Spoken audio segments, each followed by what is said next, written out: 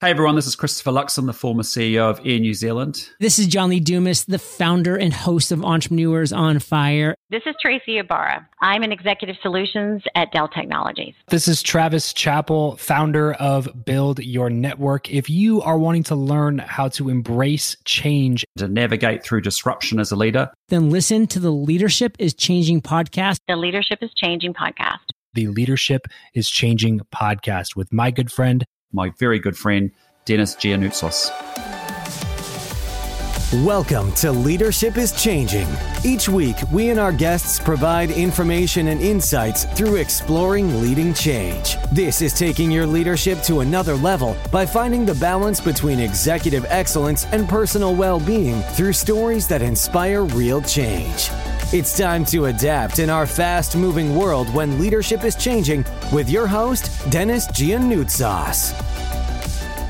Hey there, listeners. Welcome to the Leadership is Changing podcast. I'm your host, Dennis Giannoutsos, and I want to welcome you to the Highlights 2023 episode that I want to share here with you. What I'm doing is I'm actually going back to a few of the highlight interviews that I've had throughout 2023 and putting them together, what we call a mashup, and we're bringing them all together so you can listen to some of them, have a taste of some of them, and then allowing you then to go back and listen to the full episode. So, I have three guests on this one. 428 is the episode number, Matt McWilliams, and that was around focus on the leadership principles. He's a best-selling author of a book called Turn Your Passions into Profits. He's known as the Affiliate Guy. From episode 431, Dawn Abbott, leadership is not an entitlement, it's an obligation. And that's something that leaders really need to think about a lot. And Dawn is an entrepreneur. She had a traumatic incident happen because she owned a business with her husband, and it forced Dawn to take time out to evaluate about things and about life and about business as well. And episode 440, John Becker, creating a culture of servant leadership. Now, John, if you think about the tactical force teams, things like SWAT and SEAL teams and things like that, here's a business whereby he's the founder and CEO of Advark Tactical, so it provides a whole lot of tools and gear that they need to have when they're out there in the field. Fantastic. Three people, great interviews. So sit back and enjoy the highlights. Now, I've got a guest with me who I've been wanting to have on the show for a while, and he's a cool guy, and he is a guy who's known as the Affiliate Guy, and his name is Matt McWilliams. Matt, a massive welcome to you. Hey, Dennis, thanks so much for having me. Excellent. Hey, look, first of all, congratulations to you on your book that you've just released and how it's gone for you. So it's a really, really cool book, listeners. It's called Turn Your Passions into Profits. So, Matt, well done on that. That's really cool to see. Yeah, that was fun. It's a dream 8 years in the making. And, it's really, I think the most exciting part is that it's in bookstores, and less than 1/100th of 1% of books ever make it in the bookstores, which is kind of crazy. I love that it's there. I love that it's in libraries. This book, newsflash, people, you don't make that much money on books. So for me, it's all about impact, with the book. And so, there was a time in my life, 17 years ago, where libraries made all the difference for me. The greats like Zig Ziglar and Les Brown, Tony Robbins, Brian Tracy, Jeffrey Gitomer, all those people that I learned so much of what I still use today, I learned from reading books in the library. There was a time in my life where spending $15-20 on a book was a difficult decision, So to be able to read 5-6 books a month from the local library was a blessing to me and still has lasting effects. So even like getting it in, most of the libraries around the world's been a big deal to me. So yeah, thank you. It's been pretty cool. Excellent. Now you mentioned just something there, which is about, not making a lot of money in books but it's more about visibility and so forth. So I'm going to come back to that in a minute, around branding and what it means for a leader and their branding and so forth. So we'll come back to that. Now, whereabouts in the world are you today? Fort Wayne, Indiana. So we're known for nothing.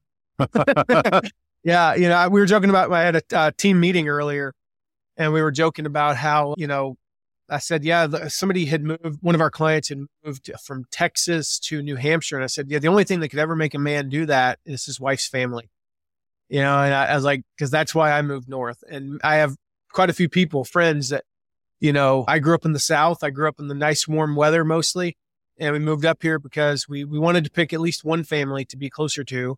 And, we ended up kind of in a coin flip, picking my wife's family. So now it's one of those things you can never leave because her, all their closest friends and all, kids' closest friends and our soccer and everything is here. So we'll never leave. But yeah, I'm in Fort Wayne, which it's one of those things, like, the thing I love about this place, I'm a city boy. I have to be 5 minutes from everything, but you can be 5 minutes, like our property, we're 5-7 minutes from anything you could ever want. Major restaurants, stores, everything. If I plopped you in our backyard in the middle of summer when the trees are in bloom, you'd think you're out in the country, So I love it here. You can get across town in 15 minutes, and yet we have everything, about 300,000 people, but it's so spread out that it doesn't feel like a clustered city. So it's the perfect city, it turns out, for me to live in. It almost sounds like the city that I grew up here in New Zealand, in Wellington. It's the greater Wellington is about $375,000 people. But I got money on my brain at the moment with profits in the book, right? And the thing is you're right. It's so cool to just be able to do that. Now I live in a city. It's around about 1.7 million. There it is again, people. And it's amazing. It takes longer to get around the place, which is interesting. Yep. Now, tell us more about your background, where you've come from, what you've done, because I know you've had people that you've actually helped as well. Some big names like the Shark Tanks, Kevin Harrington, Tony Robbins, Dean Graziosi, just to name a few, Jeff Walker. And that's actually how I got to know you, actually, through the Jeff Walker side of things. So tell us more about your background, what you've done and that, because the listeners love to hear that. Yeah, it is crazy to think where we're at now. I mean, the people that I've been able to work with, people that I looked up to for, almost 2 decades in some cases. Yeah, I've worked with Zig Ziglar's company. Zig had already passed away, but I mean, I know his son and I know his, his business, and I've worked with them. I've worked with Tony Robbins' company and Dean Graziosi's launch, helping them. Jeff Walker, like you mentioned, Brian Tracy, Michael Hyatt. Like, these are people that I wouldn't say I idolize. I don't idolize anybody personally. That's just I'm not like that, but people that I got so much value from, that people that impacted my life in such great ways. And I always looked up to them. And then we've worked with them. Like, I've worked with these people. It's amazing, like these people I can text and they'll endorse the book, and things like that. And that came about through kind of a weird, long stretch of circumstances, to go back to the book. The original first words in the book were from the Grateful Dead song Truckin'. It says, "What a long, strange trip it's been." And we had to delete those because it turns out with song lyrics, you have to get permission from the publisher of the song. And that's a pain in the butt. And we just decided to change the opening quote. But that's a pretty apt description of my life. What a long, strange trip it's been, because I got into leadership. I got into, business sort of by accident. About 20 some odd years ago, 22 years ago now, I started my first website company, and I was teaching golf schools with my dad, and my dad thankfully fired me because I was terrible at golf instruction, but that was what led to me getting into this online business world.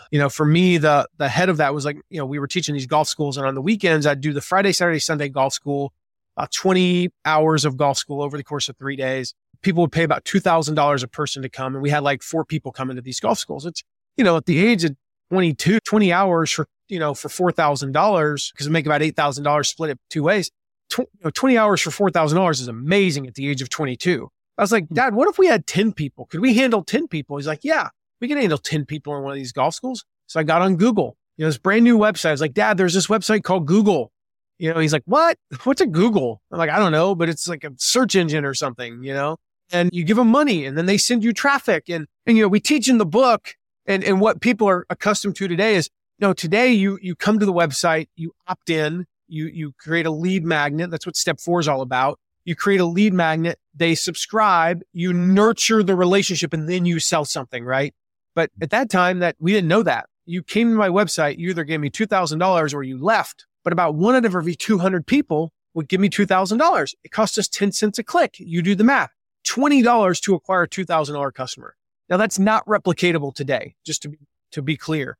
But at that time, we were getting 4-5 people every week signing up for these golf schools. In addition to the 3 to 5 that we already had, we were having 8 to 10 people coming. There were weekends, Dennis, I would leave the weekend with $20,000. All right. There were weekends, because we would do 2 of these golf schools, right? We had a morning and an afternoon session. I'd work 40 hours in a weekend. Don't misunderstand me. It was a long weekend, but I would make 20 grand. That's insane at the age of 22 to make $20,000 in 3 days of work.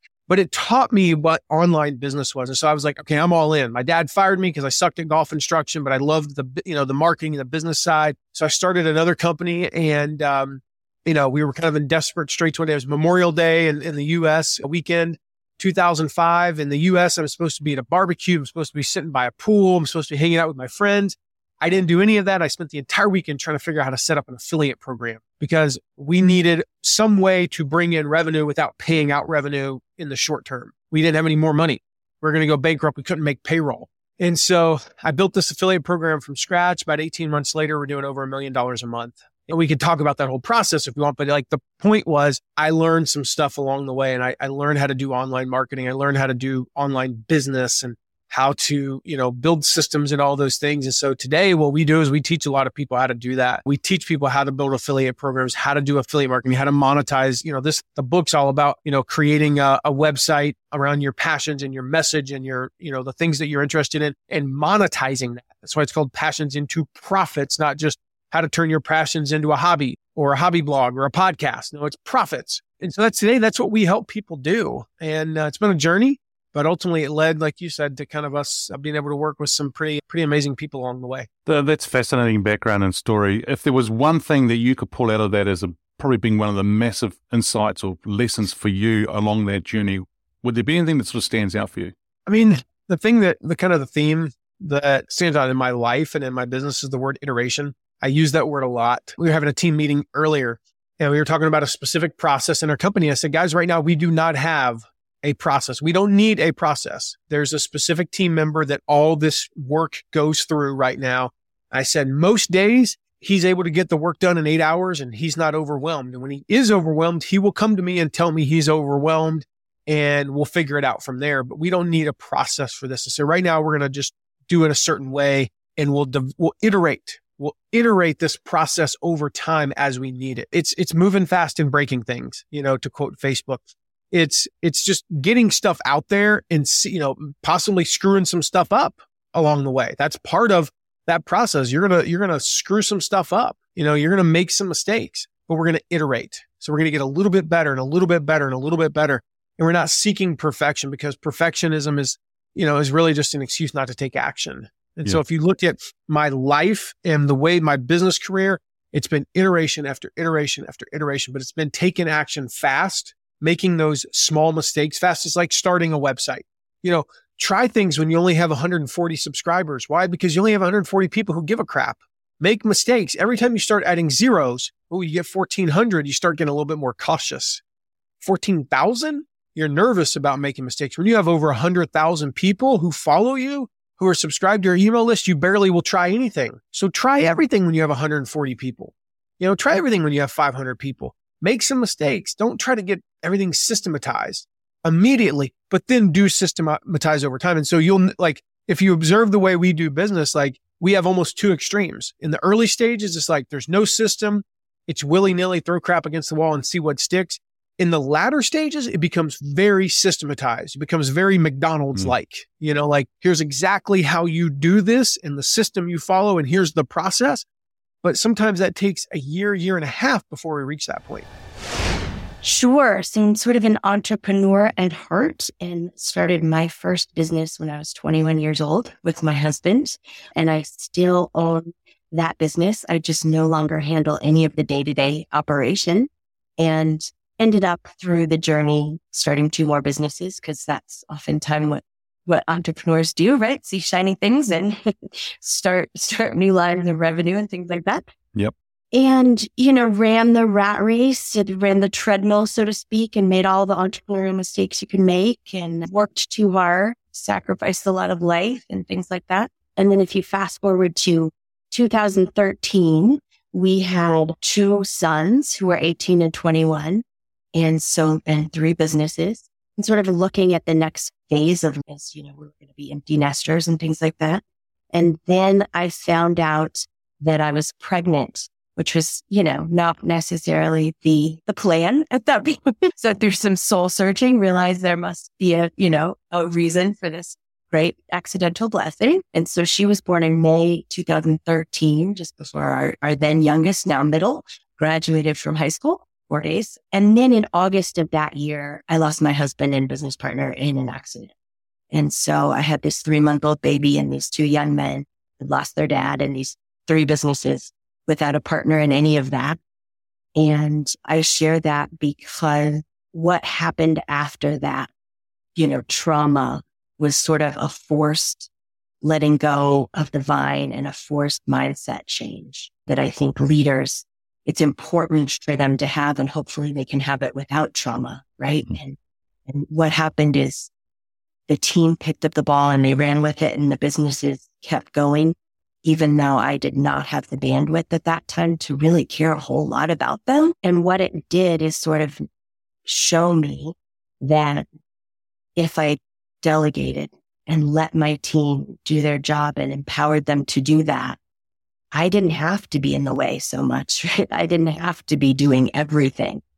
And so was really given a bunch of the gift of freedom of time because the team was working hard and they didn't need me and things were going well. And I got to sort of dig into who I was and what I wanted the rest of my life to look like, because it wasn't going to look like what I had planned. And that's when I did a lot of soul searching and realized what I loved about the business is building culture and building the team and the systems and processes. And then when my oldest son came to me a few years later after he had graduated and things like that, and said that he wanted to take over the business and buy it someday, that's when we implemented EOS in my business and saw just amazing changes, both financially and culturally. And I was kind of put into the owner's box and no longer had any tasks, and decided that that's what I wanted to do next with the rest of my life, is help other business owners walk through that same sort of transformation of understanding their vision, who they were, where they were going, how they were going to get there, create some systems and a cohesive, healthy team. And so that's what I get the pleasure of doing now. And still, like I said, own those businesses and watching my son take them over and grow and learn and get his knocks, all those kinds of things. So, yeah. Wow. No, so I've got a few questions to ask because thank you for sharing that, because it's what a journey. Amazing. Yeah. And the thing here I wanted to ask you is, firstly, one thing you just said there before about your son wanting to buy the business is like, wow, that's a bit different because sometimes they want to take the business rather than inherit the business, right? Rather than buying the business. So that's different. The question I've got for you is, in the midst of when it was all happening, husband, the 3-month-old, 2 young boys, you've got also your husband's passed away, things like that. You've got these businesses. Did you talked about delegating, which is important for a lot of leaders and a lot of people to understand delegation. The thing I got the question is, did you delegate straight away, or did you have to delegate because of the circumstances you're at, or did Dawn try to do everything herself as well? I would say prior to the accident and things like that, I certainly tried to delegate, and I obviously had a team.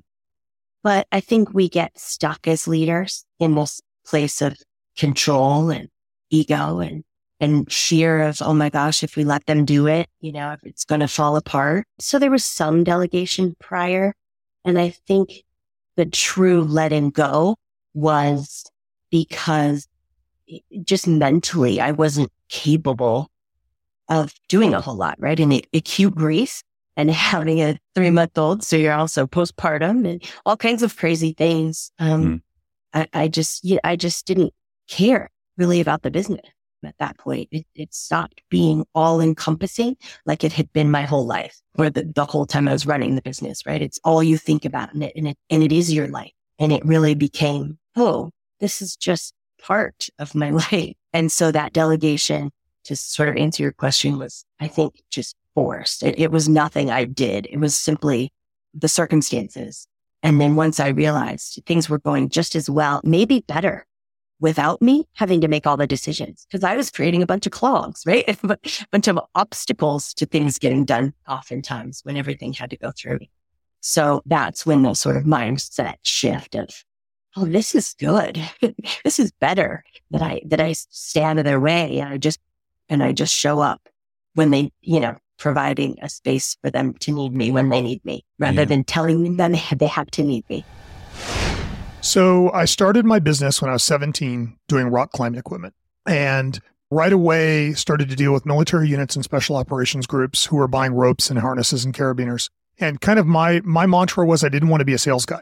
I wanted to understand the product and be of value to my consumer and kind of add value. And I didn't really understand it in those terms at that point, but that's kind of what I wanted to do. So I spent a great deal of time studying and learning about the product and was fortunate enough that the first real clients I had in law enforcement and military were kind of the founders of SWAT as a concept in the United States. And I always say that I learned to hit from Babe Ruth and I learned to dance from Fred Astaire.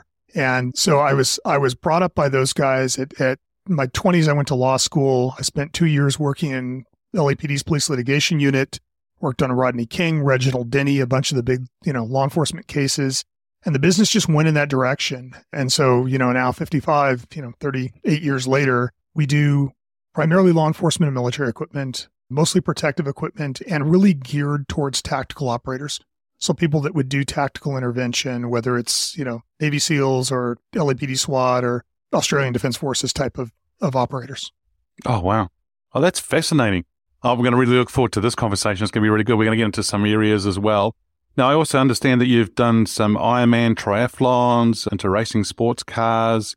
You do some speaking on with technical organizations across the US. Anything else you like doing? Yeah, no, I like sports that take me to uncomfortable places. I learned early on, both as a leader and a human being, that the more time I spend pushing my own boundaries, whether that's putting myself in situations where I'm scared, putting myself in situations where I don't know what I'm doing, or in the case of racing, putting myself in situations where I'm overwhelmed and have to learn an entirely new discipline, that is really where I grow and how I develop. And so that's kind of everything that I do for fun is geared towards pushing my own limits. When you say that, because I think it's really interesting that I think in leadership today, whatever the field or industry is, are we pushing ourselves enough today as leaders? Are we taking it to the boundaries, the limits? What are we doing? I mean, we are facing times, or we face things at times, which are the unknown, right? The ambiguity. We're not sure. We don't even know what we're doing sometimes. Do you think leaders are actually pushing themselves enough? No, absolutely not. And COVID certainly hurt this, right? COVID kind of sent us all back to our caves to kind of wall ourselves off and be afraid that the plague was going to get us. I think it triggered a lot of primitive thoughts for a lot of people. And I think we kind of, for lack of a better term, if you're familiar with Abraham Maslow's, hierarchy of needs, I think COVID pushed us all back down the triangle. And I think the result is that a lot of leaders have become managers. They become reactionary, and we've been dealing with so many difficult situations and so much change over the last few years that it's become very easy to avoid development and to avoid true leadership. So no, I don't think we are, not even close. Yeah. Okay. So I agree with you totally. I think they are avoiding things as well. What can we do with leaders today to sort of say to them, hey, you need to wake up, you need to step up, you need to not avoid things. Do any ideas on what you think should actually happen here to help them? I think the first thing is that every leader should, if you lead a group of 2 people, one of your primary objectives should be developing yourself, should be focusing on making you as good at your job as you can possibly be. And helping you to understand what it is to lead other people and what it is to care about culture and how to set a culture and lead a culture. And I think that one of the things that I've learned in dealing with so many military units and so many special operations groups and just amazing leaders is the really effective units, the really elite units are elite because they are brilliant at fundamentals. They spend a great deal of time focusing on all of the little things and the execution of the little things. And it's interesting. I just recently interviewed a guy named Master Sergeant Earl Plumley, who's a Congressional Medal of Honor winner for Afghanistan, who, if you listen to the episode, the story will literally just make you light your man card on fire. It is a ridiculous story. You wouldn't believe it if it was a movie. One of the things Earl said when I talked to him was what enabled him to perform at such a high level was that all of the little things, marksmanship, reloading, movement, tactical awareness, they had drilled into him so many times that he didn't think about them anymore. And I think as leaders, we need to understand the basics of leading people and the basics of what those who work for us do at a very deep level so we can focus on the higher aspect things. Mm. And I think there's a few things that you're sharing there. The basics is really important, and I think some people try to make it too fancy.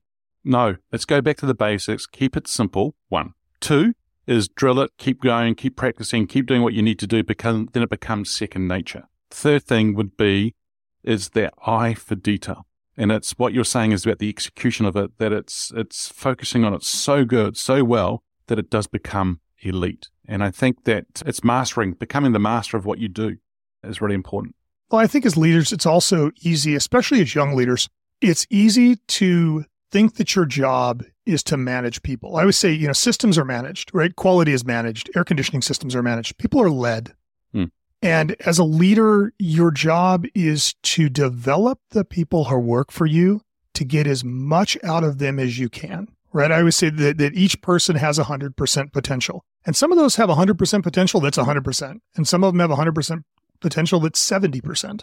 Your job is to get the full 70%. It's to get the full 100%. And the only way that happens is if you are focused on developing them and caring for them and providing an environment where they can flourish. It's too often people look at it as like, my job is to hit them with a stick when they get out of line. Yeah. No, your job is to make sure they don't get out of line. Your job is to create an environment for them where they thrive and are happy and are enjoying their job and can be passionate about what they're doing so that they never have to get out of line. And it's, that's one of the differences for me between management and leadership, right? Management is constantly hitting people with a stick. Leadership is never needing to use the stick. Yeah, I agree. And I think the thing is about you setting them up for success straight away. And I love what you just said there. Create an environment where they thrive. I think that's spot on. Now, you mentioned a couple of times just before about, and you got this episode and so forth. So you've got your podcast yourself, right? Yes. Yeah, it's called The Debrief. And it's focused on tactical topics. I interview law enforcement, military leaders, influential people that kind of created the market, or people that have been through, harrowing events. It's really focused on a tactical audience. That we have a crossover business audience that listens to it because they're all amazing leaders. Mm-hmm. But it's really focused on trying to provide the tactical community with paradigms, right? So much of what they do, much like leading, so much of what you do is paradigm-based decision-making, right? You look at something and you go, I always use the example of water, right? There's 3 forms of water, solid, liquid, and gas. If you only know water as a liquid, you don't understand solid and gas, right? Once you've seen ice, then that's frozen water. But if you don't, you have to draw inferences. And so much in a tactical environment, the decision-making is inferential. This situation is like this other situation, except there's this difference. Same thing with doctors, right? They look at it and they're like, oh, this is like. So part of the goal of the podcast is to capture the stories of these guys so that other people can hear them and file them away. So when they find themselves in those situations, they have that paradigm. And what I realized early on is we're in such a small industry that there's no formalized vehicle for a lot of that information to get out. So I recently interviewed one of the team leaders for the Bataclan hostage rescue in Paris and went through the whole story. Now, very few people in the U.S. are ever going to interact with these guys. They're never going to hear this story firsthand. So by creating a platform to share these stories, now every tactical officer, military person in the world, theoretically, can listen to that. And that's one more paradigm. So that's really the primary goal of the podcast is officer safety. Yeah. Okay, good. And so what sort of made you decide to start that podcast? So I've spent almost my entire adult life invisible to the internet. I spent, I was invisible for 35 years. I always kind of kept myself out of it. I didn't really write much outside of the tactical community. I didn't give public presentations. And a few years back, one of our friends died, got ALS and died. And there were several of us standing at his funeral and having a conversation about how much information we lost that day. This is a guy with 60 years of experience, both military and law enforcement. He's a fusion thinker. He understands both doctrines and can put them together and teach. And he was an amazing guy. His name was Tim Anderson. When Tim died, the tactical community lost everything in Tim's head because we had never recorded him on video. He had never been recorded on audio. He hadn't written a book. And so all that information was gone. And I remember saying to a couple of the guys at the funeral, like, we need to do something about this. Somebody needs to capture these lessons learned. Somebody needs to interview these guys. Somebody needs to write this stuff down. And that one of them pointed out, the problem for law enforcement in the military, and I know it's true in the US and North America and Europe, and I'm sure it's probably true in New Zealand, there is no upside for law enforcement or military to talk to the media. They're not going to win, because if they say 99 smart things and one stupid thing, the one stupid thing will lead the newscast that night, and the 99 things will be on the floor. So they said, look, if you want to do that, you're going to have to do it, because we're not going to talk to just anybody. We got to talk to somebody we know we can trust, that is not going to twist the messaging and will actually put out the true stories. And after several months of conversations with people, I realized that I could trade my privacy for their legacy.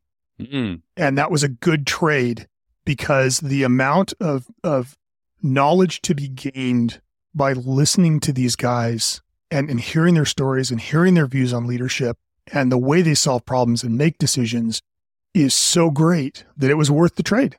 So that was when we started the podcast. It was just over a year ago. Thank you for listening to this episode of Leadership is Changing with your host, Dennis Giannoutsas. Each week, we and our guests provide information and insights through exploring leading change, inspiring executives and leaders to adapt and lead a bigger game in a fast-moving world.